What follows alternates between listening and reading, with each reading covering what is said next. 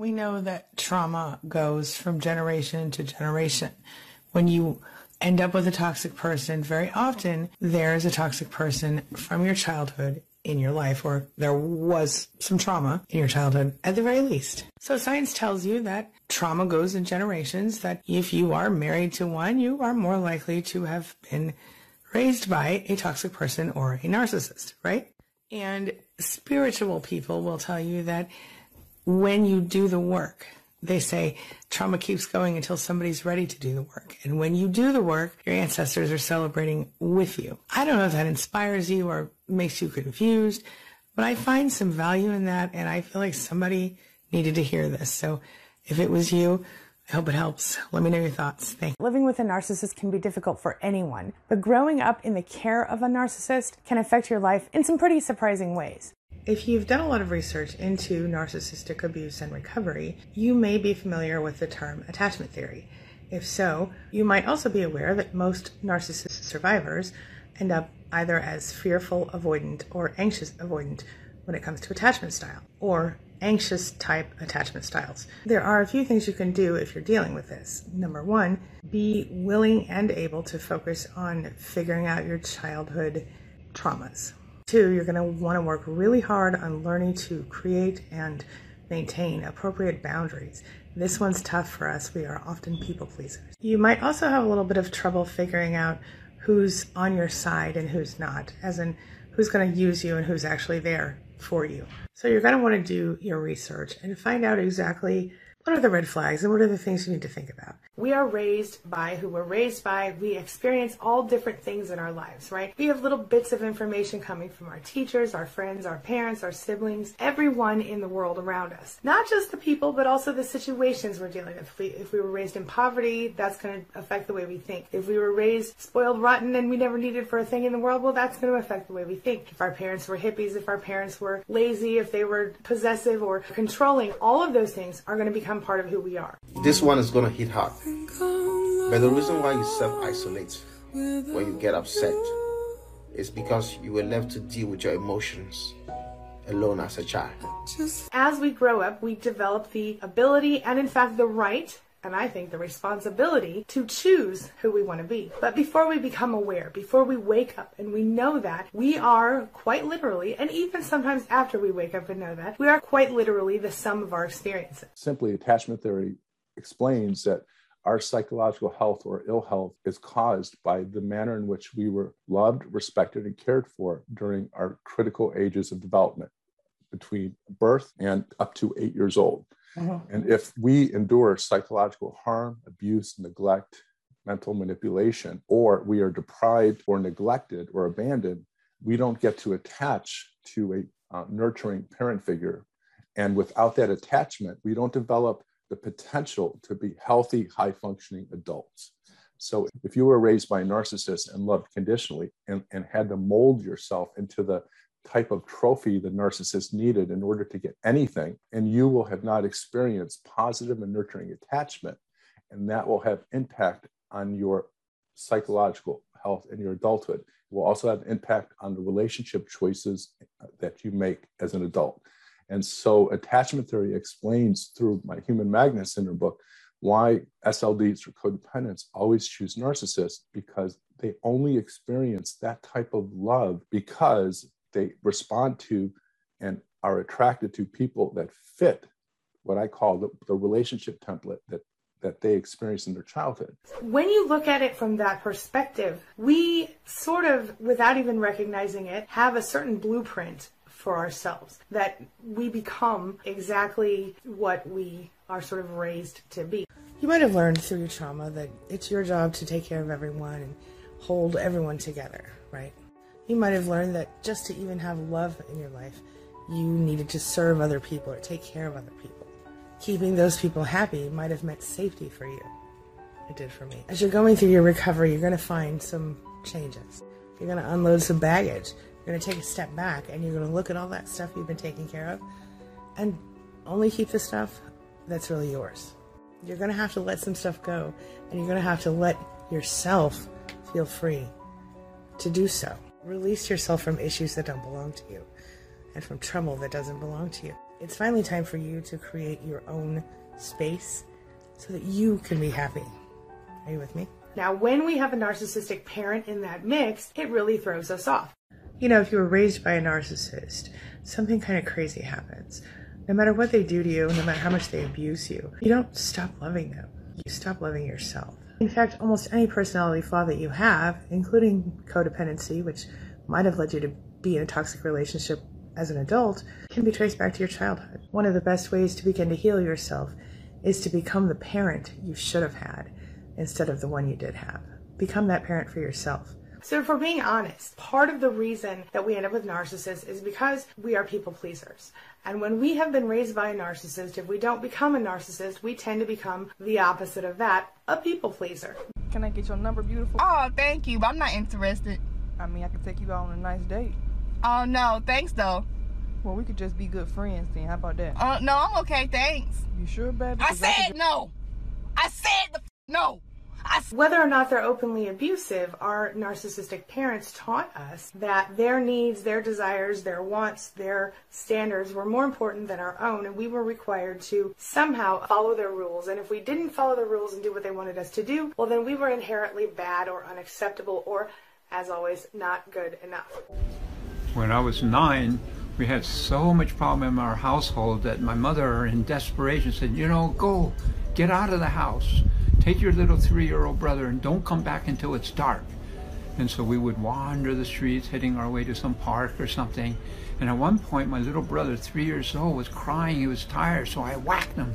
I punished him because that's how I learned in our family. Everybody got punished and hit and beaten.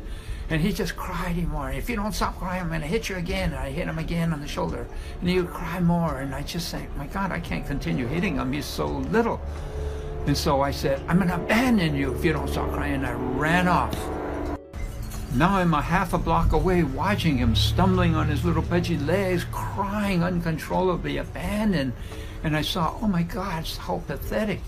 He's just like me, abandoned in a hostile world. And anyway, I felt so much remorse. So I went back to him, and I knew it was a wrong thing to do. No, if you don't obey, you should be punished. But still, something else was at stake, so I just ended up hugging him. And I said, okay, you know, it's all right. And I began telling him stories. You see, there's this magical bike. When you're tired, you don't even have to pedal. And anyway, it must have worked. Eventually, he stopped crying. So then when I finally could go home, I was ready to tell my mom all this trauma. Did I do the right thing or nothing? And she heard 3 sentences. And she said, you think you're the only person with problem? And this shame filled me up for even bringing up my problems. Anyway, it was very traumatic. And ever since then, I had this big wound. Nobody knows, nobody cares. And now to this day, one reason I do all these TikToks and videos and all my books, just like, I know so many of people, many of you have suffered, and nobody has properly acknowledged it. So even though I can't fix it, I want to say, I know how you've suffered. I see you. And so let me just help you give a little rest.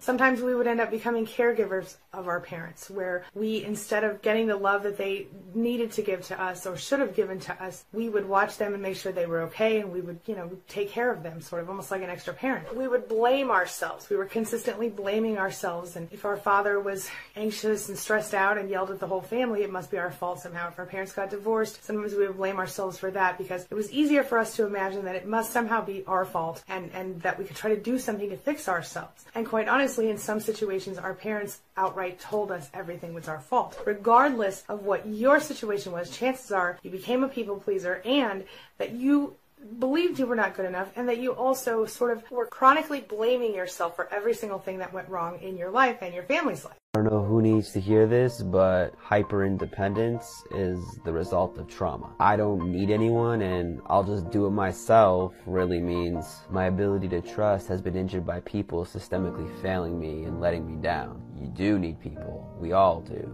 Listen again. And in your desire to be loved as an individual person, you were also always trying to figure out exactly what you could do to make your parent love you.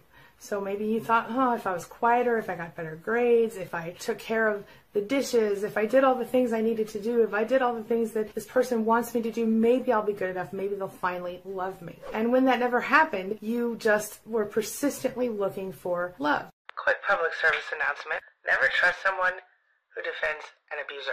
And whether you admitted it to yourself or not, it was a thing. As survivors of this type of abuse, we very often blame ourselves for everything that has gone wrong in our lives, and we look for ways to make ourselves better, which in many ways seems to be the only thing that makes sense to us, because our parents teach us that they're perfect or that they're near infallible, or if they are fallible, then it's our fault somehow. And maybe it just has more to do with the fact that we need to maintain hope. We need to believe that things are going to get better, and so if we can stay focused on how we can fix ourselves or what we could be doing better, maybe it's a little bit of how we survive. With that being said, I think it's important to talk about one more major quality that happens to kids who are raised by narcissists, and that is insecure attachment. If a child who was brought up by the pathological narcissist and who did not attach in a way that would be healthy is going to find the narcissist as familiar and paradoxically safe, because they know and have experienced their whole life living with that person, and they know what to do.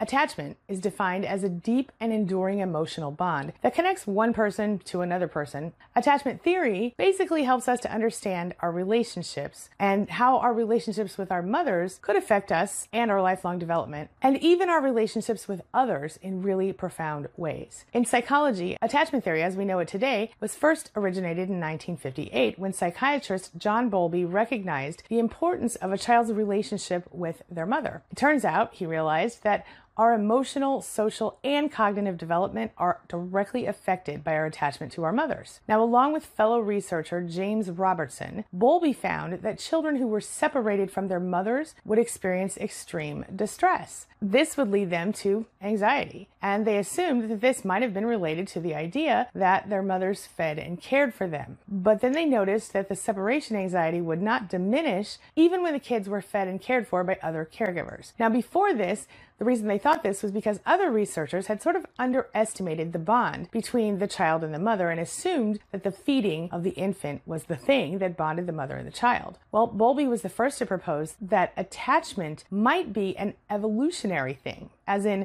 the child's caregiver is obviously the person who provides the child with safety, security, and food, so he thought being attached to the mother would increase a baby's chance of survival. So first, I think it's important to define secure attachment, and that is our level of comfort with being attached to other people and trusting that that attachment is safe and okay for us. Dealing with having been abused or neglected or ignored, or dealing with, an emotionally absent parent or a parent who didn't take care of us in some way, very often leaves us kind of flapping in the wind in our parent-child relationship. So when we go and we think about, as adults, getting into relationships with new people, other people, we are insecurely attached. We don't trust that attachment. So a couple of different things can happen. Either we can become the sort of people who refuse to connect to anyone and who just absolutely don't attach to people at all and who just kind of a lone wolf type of person, or we can go the other direction where we get someone, we attach to them, and we're like, nope, I'm not letting go of you. I'm holding on to you forever and ever and ever. This can actually go really, really far in the wrong direction if you're not careful. But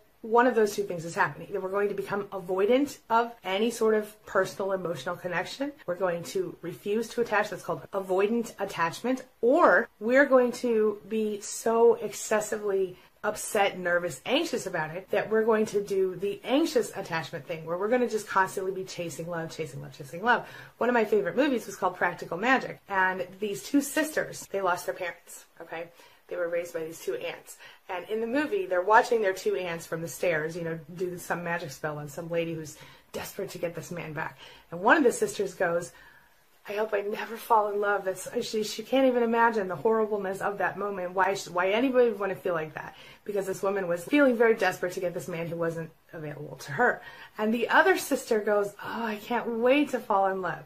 See, so one sister was doing the avoidant, I don't ever want to be with somebody thing, and the other one was like, oh my gosh, I'm chasing love. That thing happens to us. So as we grow, as we move forward, as we seek new relationships, this becomes a problem for us.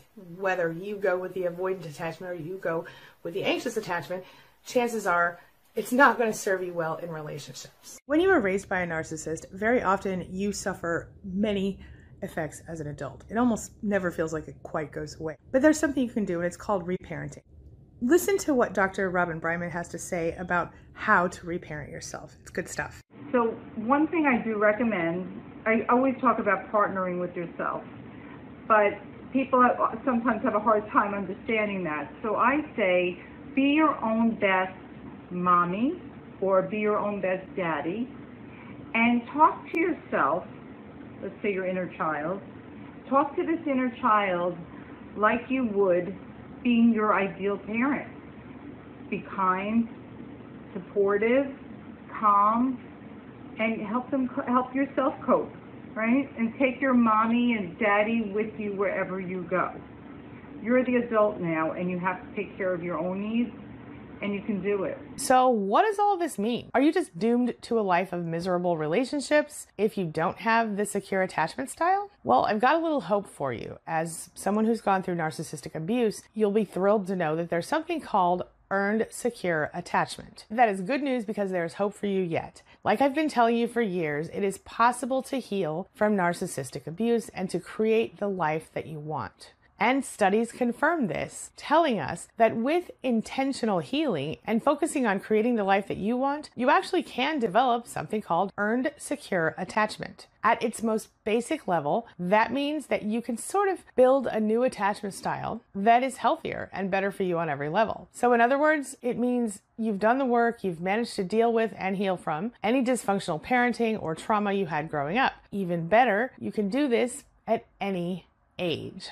Yeah, it's about taking the time to understand sort of where you came from and working to rewrite your story in the process. I think you can kind of see where this is going, right? So if you want to change your life, if you want to stop feeling like you're dependent or like you're not good enough, you have to start with self-love. One of the most important things we must remember on every single level is, regardless of how you grew up, regardless of what your parents told you, regardless of what the narcissist told you, regardless of any of that stuff, here is the big important thing I need you to hear from today. You define yourself, and it's time for you to know that. It took me a long time to learn that I could define myself. It took me a long time to recognize that not only was I good enough, not only was I smart enough, pretty enough, whatever enough, but I could choose to be whoever I wanted to be. It didn't matter if it wasn't acceptable to a narcissist. It didn't matter if my mother thought it was a bad idea or my brother thought it was a bad idea or anyone else in my life thought it was a bad idea. Only mattered that it made me happy and that it wasn't hurting anyone else in the world. You know, it's all about finding what works for you, what feels good to you, and what makes your soul feel alive, what makes your heart sing, the thing that gets you going in the morning, or that could if you found that thing. It's all about loving yourself. Ultimately, it's all about loving yourself, and I didn't even really know what that was until I managed to do it. So I want you to start today, right now, by dropping all of that old junk, all of those old perceptions, those niggling voices in the back of your head that are telling you you're not good enough. That's not even you. That's somebody else's voice from the past echoing, all right? Let go of that stuff. Every time you hear yourself tell yourself, I'm not good enough, you know, all of that, I'm not good enough, I'm not smart enough, I'm not handsome enough, pretty enough, whatever, say no. That's not true. Psst, out. Get out, and focus on what you really do want. Focus on what you deserve. Focus on loving yourself and treating yourself in the same way that you would treat someone you love. Your child, your niece, your nephew, the kid you mentored in high school, whatever. Whoever you would be kind to, treat yourself just like that. If you can imagine your child coming to you, let's say if you had a child, and your child saying to you, you know, hey, mom or dad, this is exactly what I'm going through, and they explain to you exactly what you're dealing with in this moment, what would you advise them? Let's say you're going through a relationship with a narcissist and they're mentally, verbally, and otherwise abusing you. What would you say if your child came to you and said, hey, I'm being treated this way by this person who I love? What would you say to your child? Would you tell them, oh, just stick it out and stay, you're not worth it? Of course not. You would tell them to get their stuff together and get out of there and do what they need to do because they deserve better. Listen, you deserve better too. Please don't forget, you deserve better. I found a new technique. It's similar to ones I've shared before, but different, and I kind of like it. I thought you'd like it too. Give it a try. So first, you're going to notice 3 things that you see around you. Then you're going to stop and listen, and you're going to listen for 3 sounds you hear around you. Just now I heard a cat meow. I heard that I need to change my smoke detector, and I hear my air conditioner blowing outside. I'm in the moment. Finally, you're going to move 3 parts of your body. So right now I'm going to move 3 things on my face. I'm moving my mouth right now. Then I'm going to watch my nose. Can you do that? Also my eyes. Okay, so I've moved 3 body parts. Now you can also move your legs, your feet, your arms, whatever, but I think it's great. It's a great pattern interrupt and a great way to kind of get yourself back in the moment and then take the time to shift your mood. So the next time you're feeling stressed out or you're feeling like you're not really in your head, you're not really here, or you're just about to lose your mind and you need to stop the pattern, try this. Thoughts, feelings, ideas, more pattern interrupts you want to share? Let me know. Now it's time for the question of the day. And the question of the day is, if you found yourself with a narcissist, did you recognize that you were with a narcissist first and then recognize that your parents were also narcissists? Or if you were raised by a narcissist, did you end up with a narcissist? Or how did it all happen for you? Share your thoughts, share your ideas, and share your experiences in the comment section below, and let's talk about it. As always, thank you so much for being a part of my day and a part of my life. And hey, thanks for letting me be a part of yours. It really does mean a lot to me. Now, before I go, make sure you take a look at the videos I'm going to leave for you right there and right there. And while you're at it, hit the subscribe button right there so we can stay connected and continue on this healing journey together. I'll see you soon.